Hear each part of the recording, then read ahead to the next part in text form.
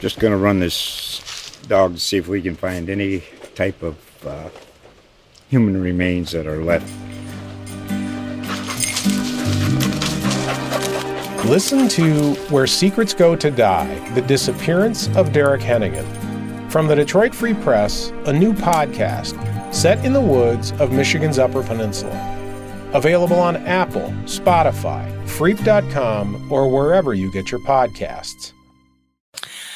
Hi, everyone, and welcome to Season 2 of Cape Sports Now, the Cape Cod Times high school sports show airing live on Facebook, and this will also be available for download as a podcast, which is why we're doing Season 2 in our awesome new podcast studio. Thanks to everybody who checked us out during Season 1. I think we started the show about right around the start of this year, and towards the end of basketball season, and we're really excited to be bringing you this one, even starting it up even before the high school season of the fall starts. I'm Matt Goisman. And I'm Steve Derderian. Matt, it's great to be here, especially in the studio. You guys get to play around with all this stuff during the Cape these are League some season. Cool toys. And now you get to see it, kind of behind the scenes. And I almost feel like we're doing some sort of like simulcast radio station, and I guess in a way it is, like you just mentioned. The show will be on Facebook. Even if you don't catch it live, you can come right back and watch it on the page. And you can also, I believe we just go to our website too. Episodes will be available there as they were last year. So we are recording this on Monday, August, was it the 27th? I think it would be the 27th. That's right. So first episode, we'll get some of these jitters. I'm coming back from vacation, so this is a re-entry Monday for me, so as they say. We are right in the middle of the preseason. Last Thursday was the start of full preseason for all sports.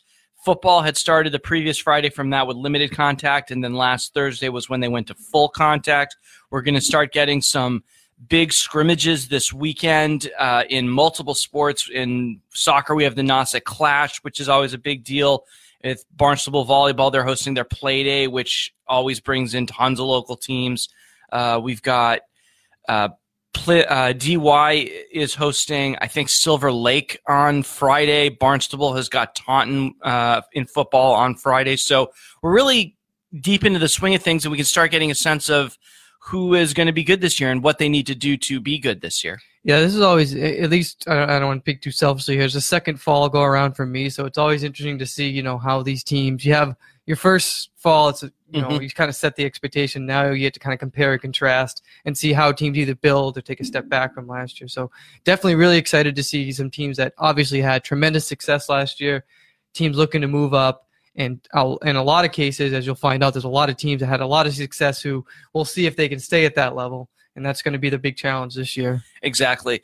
I think we'll start with high school football. We're probably going to cover high school football a lot on this show over the coming weeks. We will, of course, cover other sports as well, but expect to get a fair amount of high school football content from us.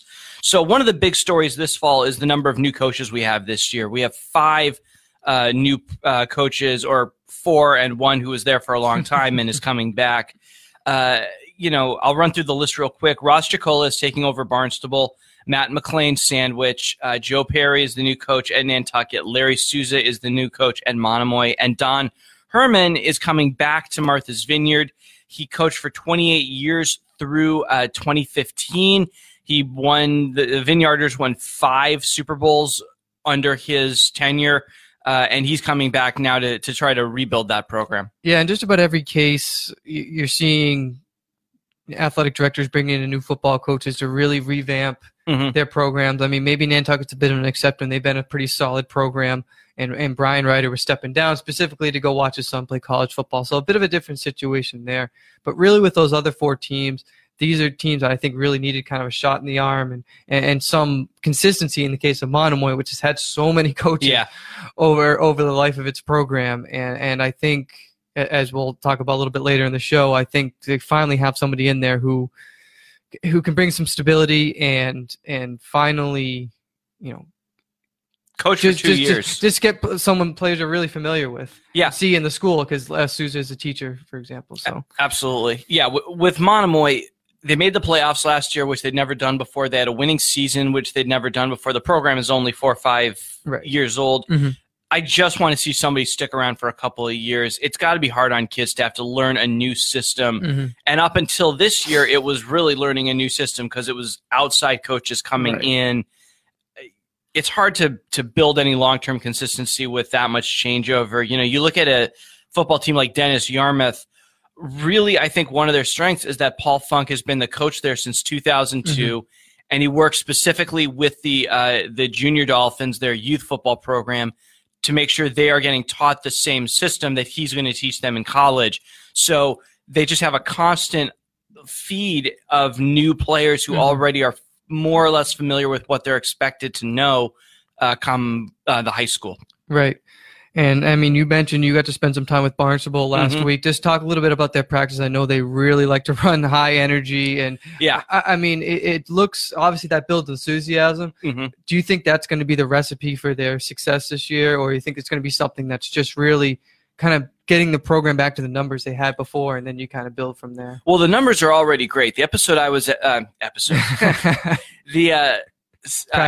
practice session, that's the word I wanted, I was at, there was 100 kids there. Now, some of them are going to go play JV, and some are going to play freshman, but 100 kids is 100 kids. I mean, that is exceptional numbers. I know when Jacola took over, one of the things he really talked about in his first meeting with the players and the parents was an emphasis on weight room participation. And from what I'm hearing, there were 70 kids doing weight room sessions basically every day in the spring and the summer leading up to this. So he's got a ton of energy and enthusiasm. I do think the kids are feeding off of it. Whether or not they can really compete at that high, they're a D2 school, whether or not they can really do that, that's going to be their challenge. I mean, they've not been super competitive in the Old Colony League for the last couple of years. They made the playoffs with a sub 500 record. He has Matt Peterkuski back at quarterback. Peterkuski was really, really good. He threw for 2,600 yards and 23 touchdowns and ran for 3 scores. And he's going to be a captain this year. They just announced their captains a couple of days ago. But I don't quite know what who he's going to be throwing to, because almost all of his really good receivers last year are either gone or, in the instance of someone like Zeb Tilton, have gone on to Phillips Exeter. Yeah, it's going to be real hard for him to take shots downfield without Sam Rose, who was obviously a tremendous athlete. Really good, yeah. I mean, you got a leader like tight end Colby Burke. I'm sure he'll be one of his target receivers. But really, I think they're going to have to establish a run game too. And you got Big Joe Yalmokas coming back. He's obviously been a tremendous competitor on both sides of the ball. But if he can open up holes behind them, I'm sure they can find a back in there and establish kind of that run-pass connection. Because Peterkuski can run too. He's a good, on-the-move kind of passer. And very, aware, almost kind of like a pro kind of style formation guy. So if they can protect him and give him some time and open up those lanes, I think that offense will move. I think the bigger question is what's going to happen to that defense, because you really have to look at it, from both sides of the ball here, because I know Barnstable's problem last year, they could put up points, but they had a hard time, as we saw in Thanksgiving, giving up 51 points to Falmouth. They had a hard time stopping opponents. So you score as many points as you want, but you also got to make some stops. So I think that's an even bigger question mark on this team. Yeah, I think that's what is going to be their biggest challenge, to compete in their schedule. Of their first 7 games, 5, I think, or maybe even 6 are against playoff qualifiers from last fall. So they have a tough regular season schedule. If they can win, it'll show that Jacola really does have the program in the right direction, but they are also probably going to be tested a lot and almost every week in a way that some of these other teams, because of the divisions they play in, are going to have weaker teams. And I'm sure their goal is just to get back to the playoffs. Because, I mean, you can't expect, a championship contender right off the bat. I mean, this is clearly going to be a 3-4 year project of sorts, if you will, building up that freshman class. And, you never really know who's going to emerge from that. So I think so, too. But I think they probably would at least like to get a winning record and maybe see if they could actually win the Thanksgiving Day game against Falmouth. Always the goal. Yeah. But let's talk about the 2 programs that really shined last year, and that was DY and Mashpee, both capping off undefeated Super Bowl winning seasons. And when you look at DY, everyone's saying, well, they clearly can't replicate the success of last year. And that might be true, but they certainly have a lot of guys on that offense who can really fill spots. I mean, you look at Peyton Doyle, for example, quarterback, taking over for Jacob McCarthy, a really solid option there. You got Mark Polina, who may not be as effective as Bobby is still a very talented back, and also got pretty good hands, I think, coming out of the backfield. Darian Thompson, Jeffrey Jamiel, two of the better receivers are still there. Yeah. And even on the offensive line, which I think was really the tremendous part of DY's success last year, I mean, you still have a couple guys, Magnus Areva and Andrew Campbell being two of them, coming back on that offensive line. Those are guys who had plenty of experience and were able to shuffle in kind of where needed. So there is plenty of experience on that offense, and I still think they're a top contender in the ACL. It's hard to know what Marshfield's going to bring each year. They've obviously been kind of the top dog there, but there's no reason why DY can't compete for that title, and I really think that game, as it has been in previous years, is going to determine who's going to be the league champ. Yeah, I mean, 2 years ago, the Falmouth Marshfield game decided the league championship, but yeah, my hunch is this year it's going to come down to DY and Marshfield again. What I like about having Thompson and Jamiel to some extent, but Thompson especially back, is it also that gives them very strong downfield, like secondary defense. Oh, totally. Thompson was a really good defensive back last year. There were games where he was catching touchdown passes and making multiple interceptions on the other end. So if they can find ways to get the ball to Thompson and Jamiel, they are both really quick and very athletic, and they can make people miss downfield. It is a question of, can Doyle get it to them, or is somebody else going to be their option in throwing packages? Right. And it's always hard when you can't necessarily count on 3-4 touchdowns or over 100 yards in the first half or even first quarter sometimes for Bobby Evans. So definitely Bobby really big loss. Shoes to fill for DY. So they got a 16, but going back to previous year, they got a 16-game win streak at stake. That's one of the best in the state. They're going to open up September 7th at Barnstable. So again, DY and Barnstable opening up against each other, and DY obviously ran it running away last year, but like you mentioned, Barnstable's got a big test with a lot of playoff teams to start with. So absolutely, it'll be interesting to see if that high energy for Barnstable can stay up, even when I'm sure they're going to take their licks early on. For sure. You mentioned win streaks. We got to mention Mashpee's 20 games. That's the second best in the state now, behind King Philip is 25. Yeah, they've won the D2 title last year. Very impressive program they built over there in Rentham. Absolutely. So Mashpee is in a similar boat in that they definitely have holes on their offensive line. I think they may need actually 5 new starters, and their quarterback situation is pretty vague at this point. Not vague, but they are also missing a guy who was a quarterback who was a huge part of their team last year in Jacob Johnston. But the difference is the Falcons have Devon Ford, who you don't need somebody else to get him the ball to make a lot of plays. I mean, he had 1,500 offensive yards and 20 touchdowns last fall. He can be a receiver. He can be a running back. He can actually throw it a little bit. He is getting lots of looks from colleges. I don't know if he's had too many offers at the D1 level yet, but he's going to be probably working a lot with Xavier Gonzalez, their tight end and defensive end, who has had D1 offers already. I think Maine was one and UMass was the other. He hasn't, to my knowledge, made any decisions about that yet, but that's kind of where he is at. He holds all the major sack records basically in Mashpee history, and if they can use him as a lead blocker, like as a tight end, a blocking tight end, they could run Ford behind that a lot. And if the two of them can get out and get moving, that's pretty tough to block. Right. I mean, all you really have to know about Gonzalez is, he played most of that Super Bowl game last year with a broken forearm, we later found out, which is unbelievable. I mean, I've rolled my ankle in a game before. I didn't want to stop playing for a little bit. I just can't imagine, going through that and still being as effective as he was as a pass rusher. Probably didn't get a lot of targets on offense, but we know he's got good hands and can make plays there.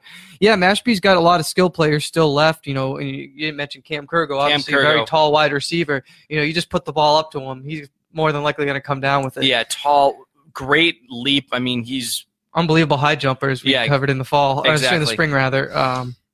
But yeah, definitely a big hole in that offensive line. Ben Bowenberger, who's now I mispronounced his name. Now at Division I Colgate.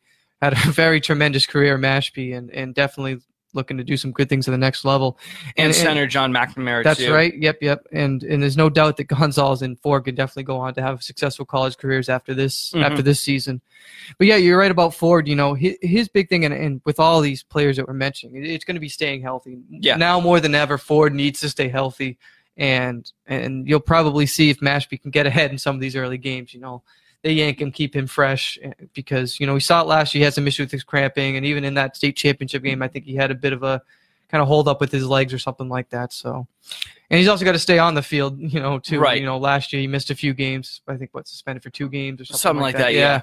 So, he's got to be a really big leader this year because I think Mashpee's going to go about as far as Devon can take them. I think so too. Yeah. But what really caught my eye is that Mashpee's playing its first 4 games away from home this year, and starting with a really big showdown at Nantucket. And Nantucket traditionally has given Mashpee, really big fight. They beat him 2 years ago, and then last year was 25-0. But you know what? It was 11-0 late in the third quarter. So Nantucket was in that game, and they found a way to kind of limit, Mashpee's effectiveness on offense. Right. They just weren't able to put up any points on the board. So. And then, Mashpee's got to go on and play South Hadley. It's a very solid Western Mass program. Made the playoffs ever since the statewide year. That's true, but it's one that Mashpee had 0 problems with last year. It was like a 43-8 final or something like that. So, but again, you got kind of a new personnel in there. It's going to test that offensive line. And, yes, that's true. And then they're at Coylcast and at Abington. Obviously, pretty much the second best team in D7 South, at least in recent years. So. It's not going to be an easy start for Mashpee. At a certain point, you got to say, "Hey, could you be happy with 3-1 with that?" But there's nothing really stopping them from maybe winning all 4. So we'll see what happens. Yeah, I think you said it best. However good Ford is, that's probably how good Mashpee will be. If he can get on a roll, yeah, they could win one more state title for sure. He's in the open field. There's no one catching him. Yeah. So let's get into some of the other teams real quickly. So Sandwich under Coach Matt McLean, obviously really a full rebuild over there at Sandwich. This is a program that's been around for almost 20 years, but has really never been able to kind of get themselves off the ground. But I think they have a really solid coach in here. McLean grew up in Abington, which is obviously, as we just mentioned, has tremendous year in and year out success. They have some guys back. Quarterback Cam Lopes will be big for them, and as well as running back Charlie Chapman. We found out just from doing some research that Sandwich is kind of going to abandon their kind of wing T run first kind of offense. They want to go spread. That's something that's happening a lot now in the high school game. Yep. So we'll see how that plays out. Is obviously a new system that's going to take some time, but having a veteran quarterback and kind of a veteran back there kind of facilitate the offense, I think is going to be helpful for Sandwich. So I think with Sandwich, it's some of it's just. They need to find a way to build the program to the point where they can start getting some of the best athletes at that school.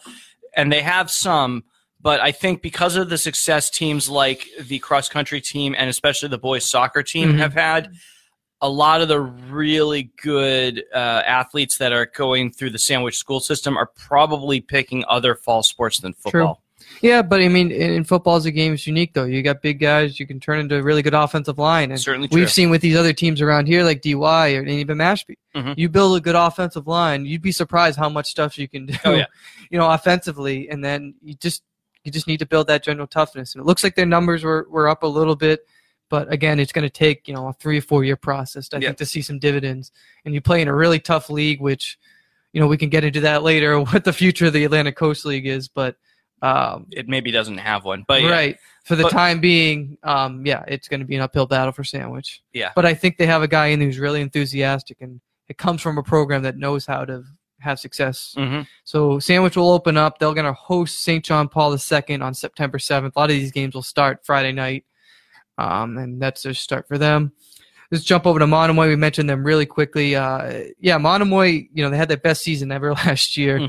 Finished with a win on Thanksgiving, but man, did they lose a lot of seniors from that squad. Yeah, they really did. I think it's going to be maybe a little bit of a step back for them this year, but a new coach, like we said, brings some stability. I think can really start to move that program in the right direction. Larry Souza, who's a teacher in the Monomoy School District.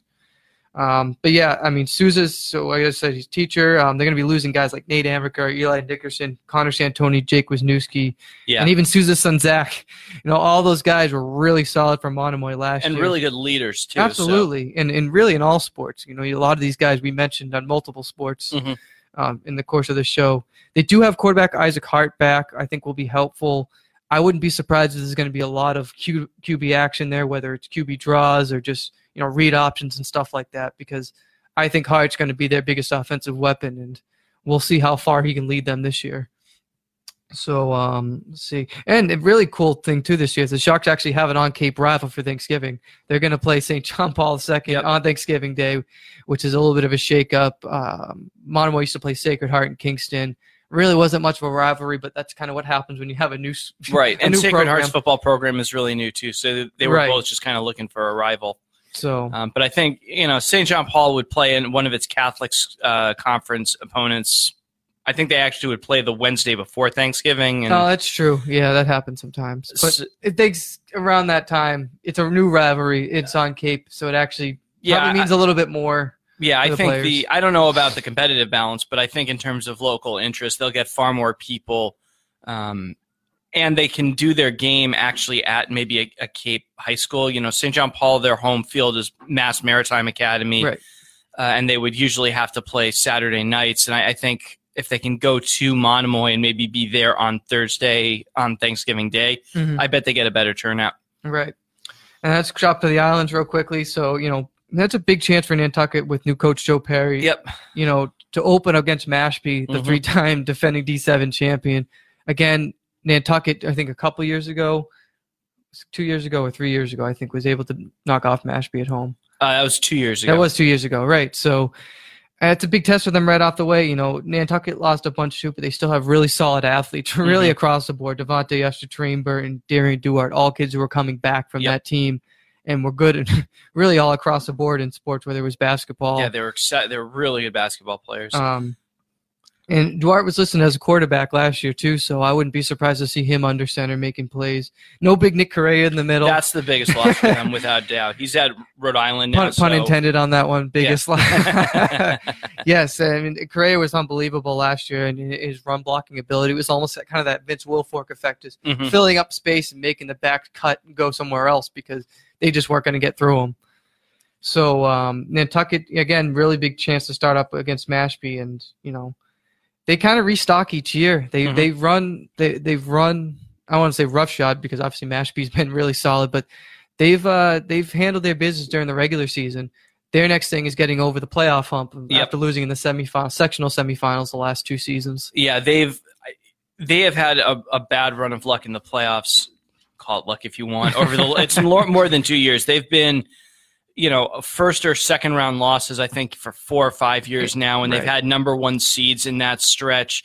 2 years ago, they were the number 1 seed, and they lost to, I believe it was Seekonk in overtime in the sectional semifinals, and Seekonk was a team that Mashpee just obliterated in the finals that year.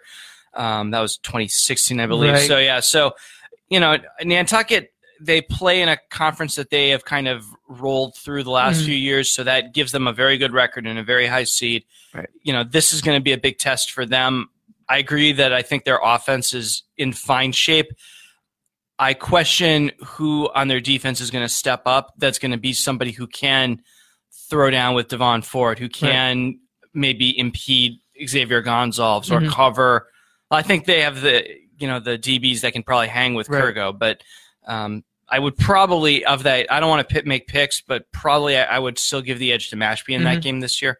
Absolutely. Unless the offensive line is really, really shoddy for the Falcons. But I think Chris Rendiggs usually does a pretty good job of training up the O-lines pretty quickly. So, and another big story with Nantucket is whether or not the Island Cup game will be played this year. Yeah. And, the Martha's Vineyard bringing back, I should say, Coach Don Herman is going to be a huge shot in the arm for that program. Doing some research from the Vineyard Gazette, over 40 players were on the first day of practice. Even one young woman was actually in practice too. So we'll take a look and to see who that was. They didn't mention her specifically, but that's more than doubled at the end of last year. I think the Vineyard by the end, they had 17 players total, and a lot of them were not varsity ready. It wasn't safe to play that game. They were young. They were like freshmen, and they had to cancel the Island Cup game because of lack of numbers, injuries. I think a couple of kids had gotten dismissed from the team for disciplinary reasons as well. So, Herman's biggest challenge is just get the numbers back. Worry about wins and competition in the conference and all that stuff next. Right. But at least get to the point where it's not dangerous to put your kids on the field each week. And correct me if I'm wrong, I believe when we covered Herman being high, that Martha's Vineyard is going independent this year. They had a little more freedom in their schedule. I think that's correct. They're definitely out of the conference they were in last year, which I think was the Eastern Athletic Conference. So there'll be some, I think, teams that they played before, but I think going off on their own kind of gives them that flexibility to schedule some more equal opponents. Sure, it can make it kind of hard to make the playoffs. Right. Cape Tech went independent for a while, and it really kind of hurt their ability to get seeded. Unlike every other sport in Massachusetts, for people who don't know, football has a whole seeding system with a formula that calculates your ranking within your division, and that the top 8 are the ones who are then advanced into the sectional playoffs. In pretty much every other sport, if you win 50% of your games, you're in the playoffs, and they just make the bracket as big as they need to get everybody in. Right. So the Vineyard's going to open up at home against Atlantis Charter September 7th. That's a school that also struggled with numbers, but that's a winnable game for the Vineyard, and I think they can start it off on the right track. Absolutely. I think the Vineyard beat Atlantis Charter last year, maybe by forfeit. I think it might have been by forfeit. Because Atlantis Charter didn't have the numbers, and I think they actually had to halt their season midway through for the same reason. I know this last point on this. So, I really like the culture that Herman's bringing in. He had a funny line. So, obviously, he had an agreement. Obviously, the suspensions last year and the dismissals from the team were a big point. So, they had a no alcohol, no drug, which is obviously a policy with the MIA anyway. Yeah, they also said a no facial hair policy, which I thought was interesting. The one exception to that, if you want to take a guess what the facial hair exception is. A mullet. I don't know. No, mustache. Of course. Like their coach. So I want to see the entire team grow a Don Herman mustache, actually. I would kind of love that. Yeah. Anyway, I'll just hope it's not going gray yet. Yeah. I just want to transition over to volleyball because that was obviously the other sport we saw a lot of success from the top Cape program. Barnstable, obviously a historic program under Tom Turco. They did fall short of a state championship last year, losing in the state semifinal, which really was the state championship when you look at it, against Newton North, 2 of the best programs, if not still the 2 best programs in the state.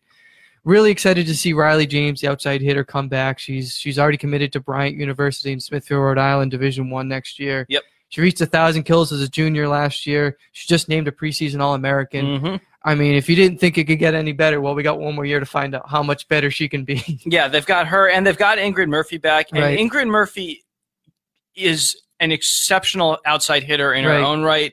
They are not lacking for offense when Riley rotates to the back row and Ingrid rotates up front. That's also 2 of their best servers. I mean, the challenge for Barnstable is definitely going to be getting a setter who can be as in tune with their hitters as Caroline Brote was over the last couple of years, where she had more than 1,800 assists. Right. We saw Tegan James, who's Riley's younger sister. She's going to be a freshman this year. She got into a lot of matches last year and definitely got some experience. But they also now have Josie DeLuga, who transferred from Dennis Yarmouth. She's a little older. She is a junior this year, and she had 684 assists with DY last year. So probably I would imagine both of them play a fair amount. Right. Tegan knows these hitters better, but maybe Josie's got a little bit more, certainly a little more height and a little more just a little more experience with varsity play in general. Yeah, it's amazing how dialed in, stats are with volleyball nowadays in terms of just efficiency and finding out who that best person. So, Turco's been there a long time, but he certainly hasn't shied away from that. It's part of the sport now, and I think that's going to breed a lot of competition to find out who's going to be that setter, because it really is a setter's dream to have those 2 outside hitters there. I mean, they'll make you look good. Yeah, no kidding. And, she's not the only one. Junior middle hitter Dorian Funk will be back as well. It's going to be important for her to rise this year, in that position as well. You just mentioned James' sister Tegan, who's an 8th grader last year, going to be a freshman. So certainly the future of that program is well alive there. But it's going to be it's still going to be a tough run for them. The big players are still there. Newton North is still going to be waiting in the wings. So Barnstable swept Newton North in their match 3-0 in their regular season match, and then Newton North knocked off Barnstable by the same score. Right. Newton North is missing their outside hitter. Yeah, so in that first match, which obviously, as you saw, when it came back to the state semifinal, was a huge difference. Yeah, that woman's name is Ashley Wang. She's 6'2", and she is back this year. She's a senior this year. So again, Newton North will be really tough. I'd like to see Barnstable develop a good middle blocker that they can use to help out blocking hitters like Wang. I think the last couple of years, the offense has very clearly just run through their outsides. But back with like the 2015 team, which was the first Barnstable team I covered, they had more options in the middle that they could use, and it distributed their offense and made them more competitive that way. Right. So I'd love to see them develop another middle hitter that can really do that.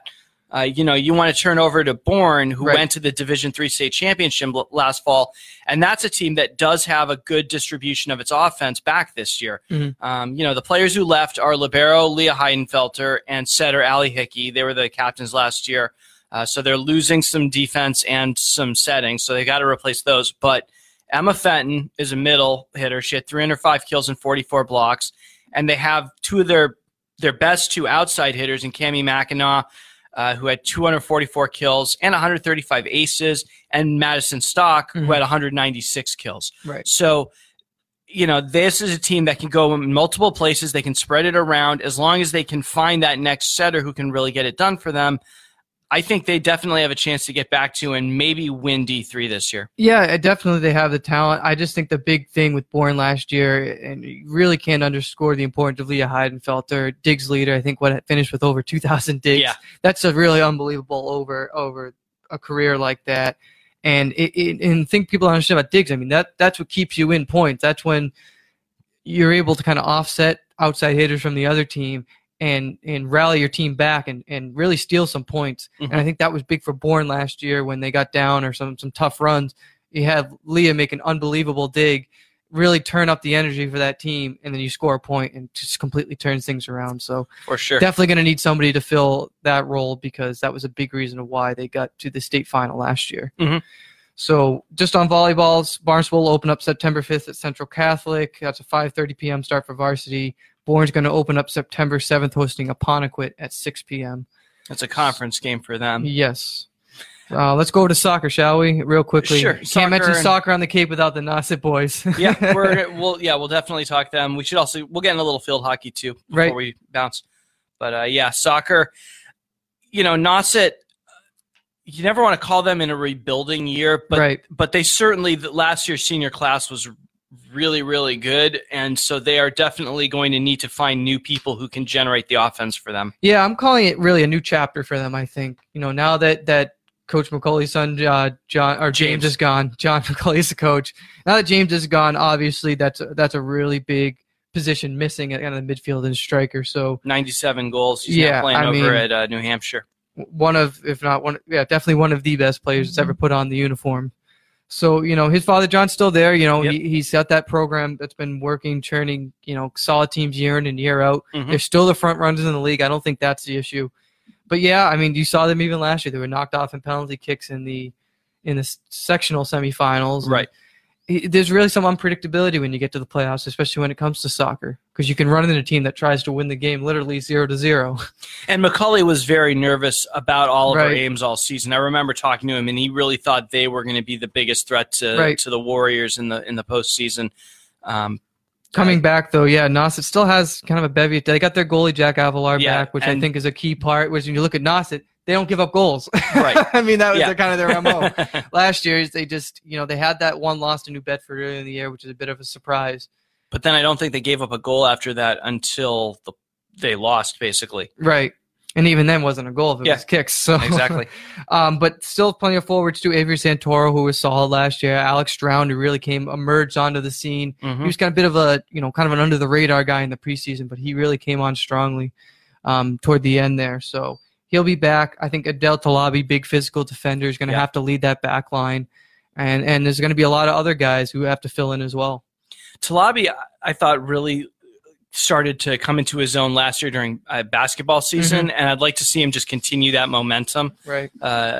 In the same way that, when we talk about field hockey, which we'll get to in a minute, the younger McGaffigan twins for DY, I think, really took a step forward in their development just as varsity athletes during the ice hockey season, and I want to see that continue this fall as well. Right. So Nauset will open September 4th. It's a 6 p.m. home game against Somerville, and that'll get things going again as Nauset tries to potentially make it 2 championships in 3 years. Obviously, that's going to be a tall task, but you never know. I mean, when you got a program that's as respected and is really nationally ranked, I should say, as Nauset, there's no reason to count them out. They're going to play a tough schedule. I think they should be fine in the ACL, although certainly, Falmouth can always give you some problems, especially at their field. And Sandwich is a pretty solid program at this point. Alfredo Alvarenga has really turned them into a very consistently successful club over his few years there. And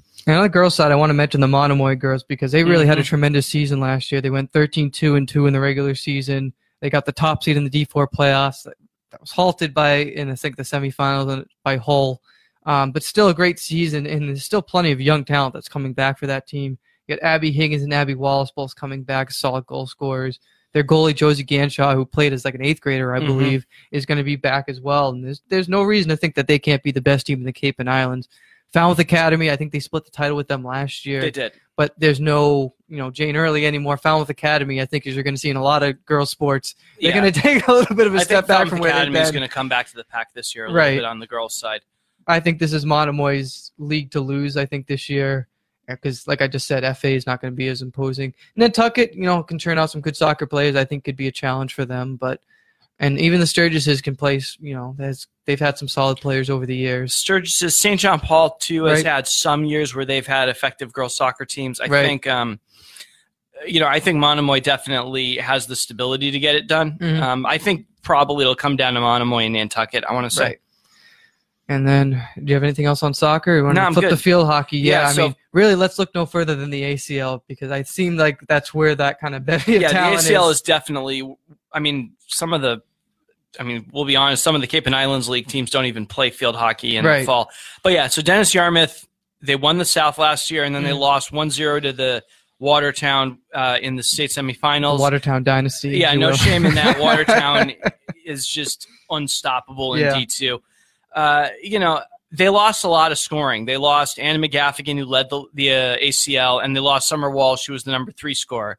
But luckily for them, they had the top 5 scorers in the league last year, and the other 3 are all back. So the goals, if you want to know where they're going to come from, Lily Holmes had 19 goals, 10 assists last year. Avery Nardone had 12 goals and 9 assists, and Shelby Dunn had 8 goals and 12 assists. They're all back. I would expect them all to, continue doing what they did last year, keep it up this year. So the question is just, can the defense, which lost a number of starters, step up and be as good as the DY defense usually is? Yeah, that's certainly going to be tough. I mean, DY only allowed 9 goals all of last year, and that's including the postseason. So obviously that was their big thing, is really not allowing goals. And, when you look at the other teams in the league, Falmouth was able to beat that team last year. So it doesn't mean DY is necessarily the top dog, even though they made it, the furthest of any of the other teams. But yeah, I think you're going to see a lot more competitive this year, because when you look at Falmouth, you have a team that's got, first of all, their goalie back, Hannah Toby, who was unbelievable last year, especially against DY. Made 13 saves. The Clippers stopped 27 penalty corners in a 1-0 win. Sure, it was penalty shot. I mean, that was why they were able to win that game. Right. Yeah, it was early in the year, but at the same time, Falmouth certainly has potential. Quinn O'Rourke is back. She had 12 goals in the regular season last year. And I think you're going to see a lot more scoring against DY, and I think they're going to have to respond offensively a lot more. Instead of winning a lot of 1-0 games, it's going to be a battle to kind of, put one extra one in for good measure. But I certainly have a winnable schedule, I think. They do, and Courtney Lima is very good at inspiring her team to kind of to fight, to be feisty and intense, which they need, and I think they feed off that. So I suspect they're going to have a high energy pretty much every game. When they played DY in the playoffs, I thought that was kind of telling, just because DY won that game without giving up a shot on goal. Right. So there's changeover with both teams. Both teams lost some of their best players who are playing field hockey or lacrosse at the next level. I still think DY is probably the favorite to win the division. Sandwich is always good, and they will also be in the mix pretty much every year. Kelsey Beaton has that system basically running like clockwork. And their assistants run a really solid off-season program. We covered it a little bit in our club sports notebooks, and they've really had a lot of success in building that off-season competition. But that trickles out, obviously, throughout the Cape. Sure. And I think that only helps, encourage strong competition, throughout the different programs. But yeah, Sandwich pulled off a 0-0 tie against DY last year. but they're very young. I mean, last year, there are 22 varsity players who are either 8th graders or freshmen. Mm-hmm. I mean, that's unbelievable when you put together a 10-2-6 team with that many young players.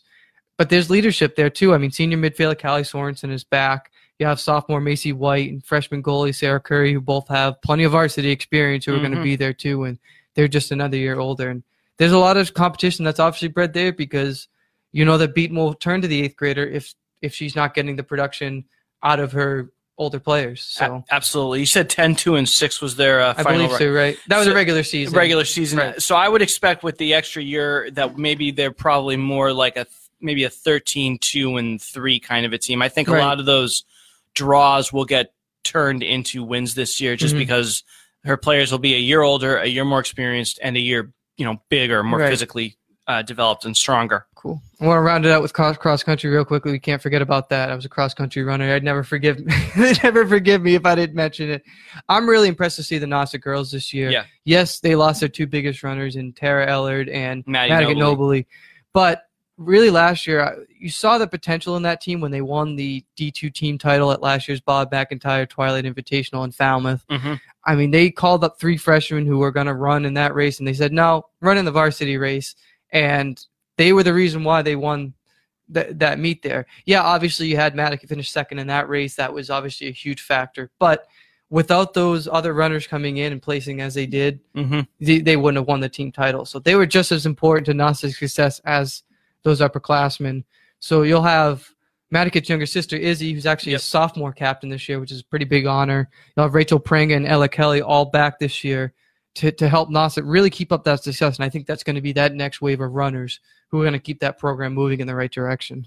Yeah, I think so. I think their biggest competition is probably Sandwich. The match against Sandwich last year, that was what decided the ACL. I shouldn't actually say that because DY cross country is also always really strong. So it's going to be one of those 3 teams. Right. Probably DY is actually the team that's going to be most likely to win the ACL if it's not Nauset. So. Yeah, and on the boys' side, we'll mention too, Jacob Pearl's back as a senior. He was 8th at the McIntyre meet last year. Nauset's going to be tough losing Brian Brooks, but they still have a pretty good team. Their problem is that Marshall continually churns out really good distance runners year in and year out. In part because the school is just bigger. Like they can draw out more people. But it's a good program there, and they handed Nauset its only regular season loss last year. So we'll see where they go there. Obviously, cross country and the runners out there, just like all the athletes, stay hydrated because it's going to be hot this week. Yeah, it's going to be really hot this week. It already is pretty hot. So think that'll do it? Yeah, I think that'll do it.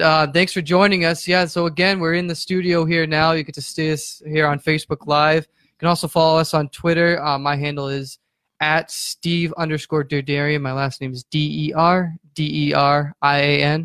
And you can find me on Twitter at Matt Goisman CCT. That's MATTGOISMAN CCT. And you can find us online at CapeCodTimes.com/CapeSportsNow. It should take you right to the show if you didn't catch it live. And we'll be planning to do this most Mondays. Next week is Labor Day, so expect a show next Tuesday. Yep. And we'll be rolling right into the regular season after that. Can't wait. All right. See you next time. Just going to run this dog to see if we can find any type of human remains that are left. Listen to Where Secrets Go to Die, The Disappearance of Derek Hennigan. From the Detroit Free Press, a new podcast set in the woods of Michigan's Upper Peninsula. Available on Apple, Spotify, Freep.com, or wherever you get your podcasts.